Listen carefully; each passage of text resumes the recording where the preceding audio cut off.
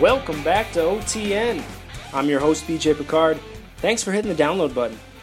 Off the Net is coming to you this week from Mobile, Alabama, home of the annual Senior Bowl College All-Star Game. Senior Bowl week is always a lot of fun. Scouts and coaches from all over the place are here. NFL, CFL, AFL, they're all here to evaluate the nation's top senior college football players. And the AFL scouts that are here, they've got an interesting job because they're evaluating players who are usually at least 2 years away from playing arena ball. So these guys are looking at maybe 2016, even into 2017. It's very unique. The other thing is, it's such a wide spectrum of talent down at the Senior Bowl. I mean, you've got somebody like my fellow Husky, Danny Shelton, who could be a top 10 pick in the NFL draft. And you got guys from D2 and D3 who are going to be fringe prospects coming in, but who have the talent to compete at the next level. So it's an interesting dichotomy of prospects. And with that wide spectrum, plus the additional pro days and combines coming up, guys are going to be falling through the cracks, and that's something that AFL scouts monitor pretty incessantly. And a lot of teams do it really well. I mean, if you look through the past Senior Bowl rosters, you're going to find quite a few familiar names. Simeon Castile of the San Jose SaberCats played. Max Gene Gillis of the Portland Thunder. Courtney Smith, New Orleans Voodoo. Jarrett Brown, quarterback for the Spokane Shock. And, I mean, that's just in the last handful of years. So there's a good chance we're going to be seeing one or two future AFL players coming out of this game, which actually leads quite nicely into introducing today's guest. He was named AFL Rookie of the Year and second-team All-Arena in his first season with the Orlando Predators in 2014.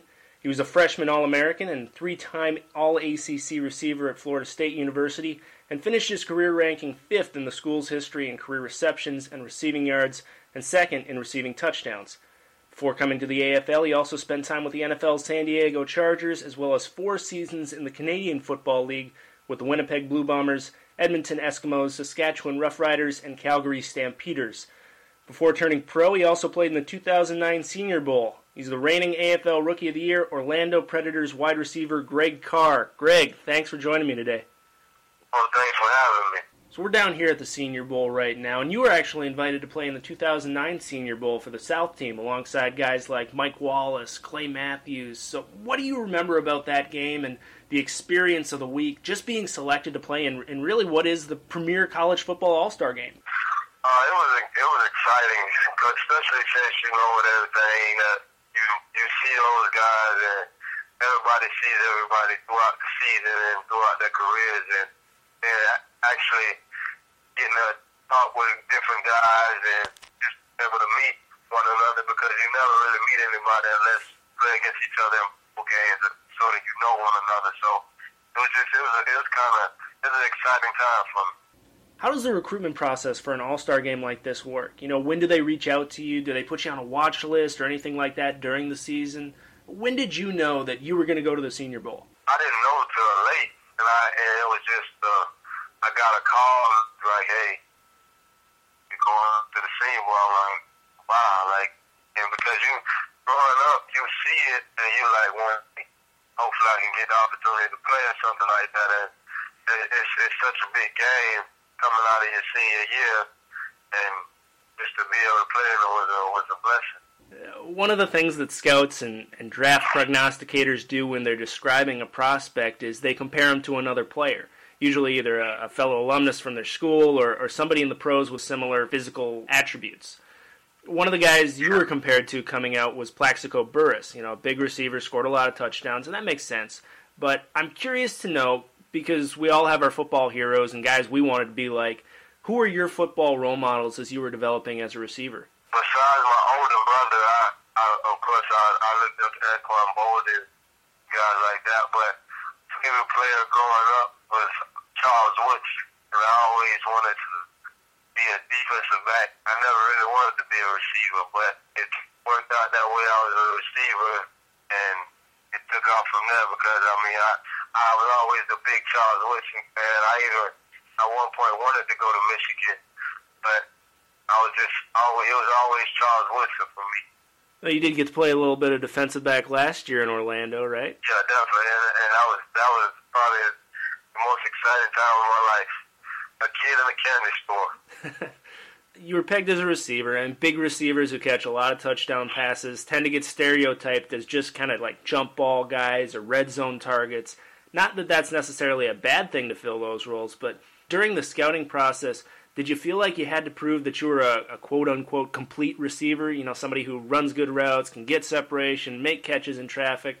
Because it just seems like a lot of guys with your measurables get kind of typecasted into a specific role. Yeah, definitely. That's what I wanted to go out and prove, and I still like to.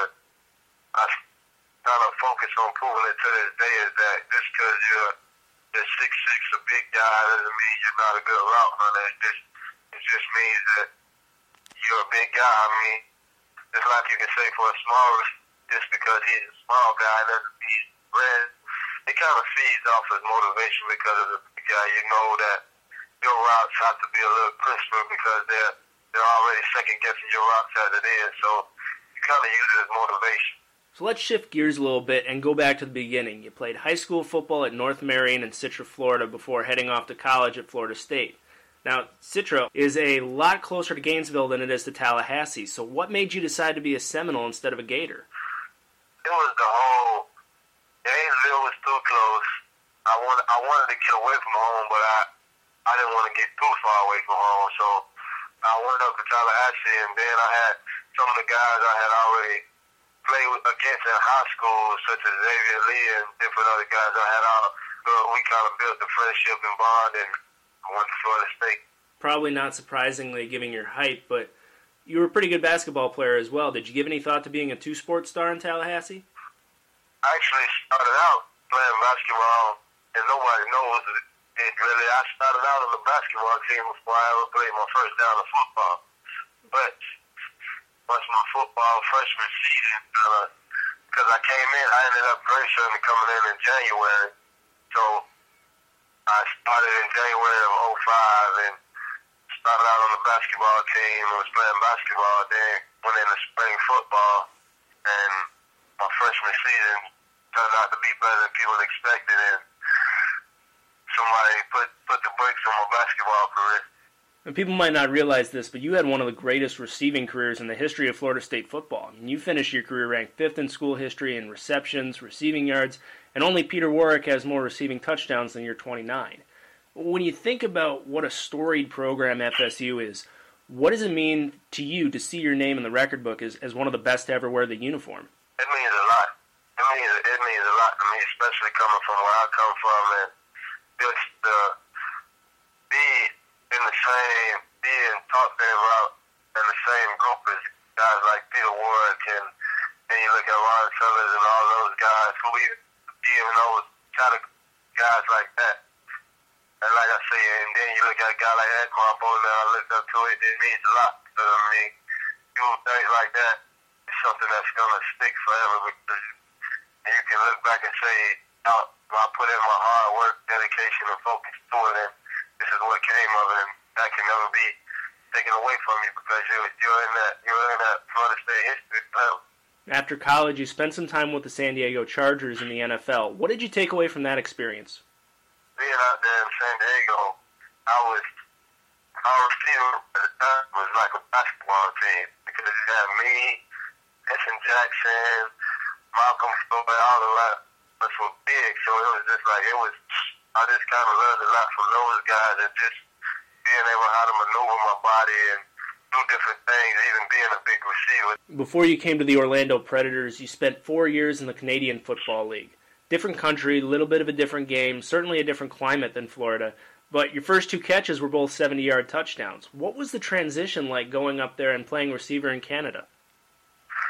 It was tough, but at the same, I wouldn't say it was tough. It was just more of getting used to the field, the size of the field, and the whole motion and all of that. That was something I had to get used to at the time, and it was a great experience. But I also knew I had put in the work, and from the second I got there, I was nose deep into putting work into everything, and then making the best of every opportunity. And by the time I first got the opportunity to play, I knew I was ready because I had to prepare myself to play football, because I know at the end of the day, once the ball's in your hand, it's football. No matter where you're at, it's football, and you do what you've been doing since you were a kid once you get that ball in your hands. You played for the Winnipeg Blue Bombers in the 99th Grey Cup in 2011. How did that atmosphere compare to some of the big rivalry games and bowl games you got to play in down at FSU? It was an amazing atmosphere. I mean, I wouldn't say it was as intense as a Florida State game, but it was intense and it was exciting because I mean, just being in something like that, it was more than I expected. But I loved the game and just that was a good experience. And that one alone, we came up short. It was just like something like I say. That's something else that you can say that I played in that and I was a part of that, and it's just going to always be a great memory, even though we ended up losing, so it's kind of still leaves a sour taste as well.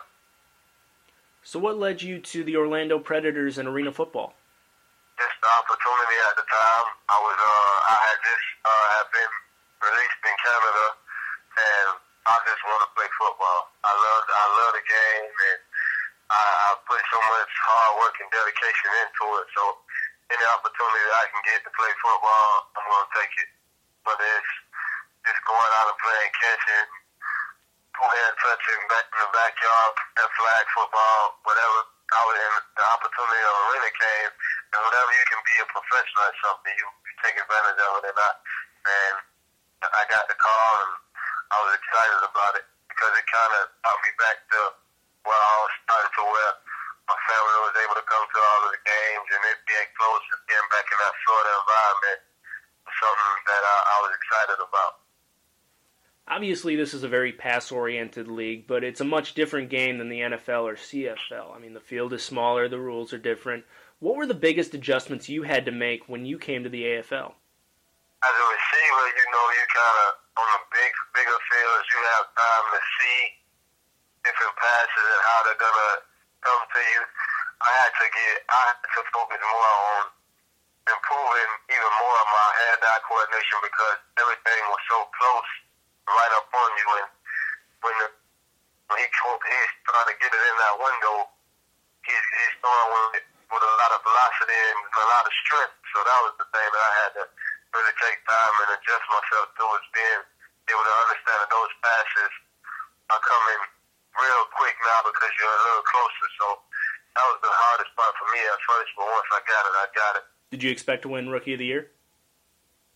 I told myself that was a goal of mine, and I'm upset at myself because I also said I wanted to make first team All Arena as well. So it was a goal of mine, and I told myself at the start of the season I wrote down goals and set for myself was getting us to the Arena Bowl, Division champs, and winning Rookie of the Year, making first team All Arena, and also playing on every game of the season, and I accomplished some of them, but I'm still mad at myself that I didn't accomplish everything.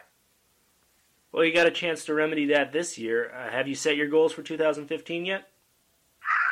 I've started, but it'll probably be, I'll actually sit down and probably next month and actually hone in on them and focus, because I know there's still some of the ones that I didn't accomplish last year. I still get into the Arena Bowl, want to be division champ again. I still want to be first team All Arena, and not that it's that you as a player and me as a competitor. This whole top list has been out, and I plan on being in the top 10. I'm thankful and appreciative of where I'm at, but I want to be in the top 10, if not number one. Players voted in at 21 this year. What did you think about that top 50 list? I mean, you played against a lot of those guys and with some of them. What do you think about the players list in the top 50?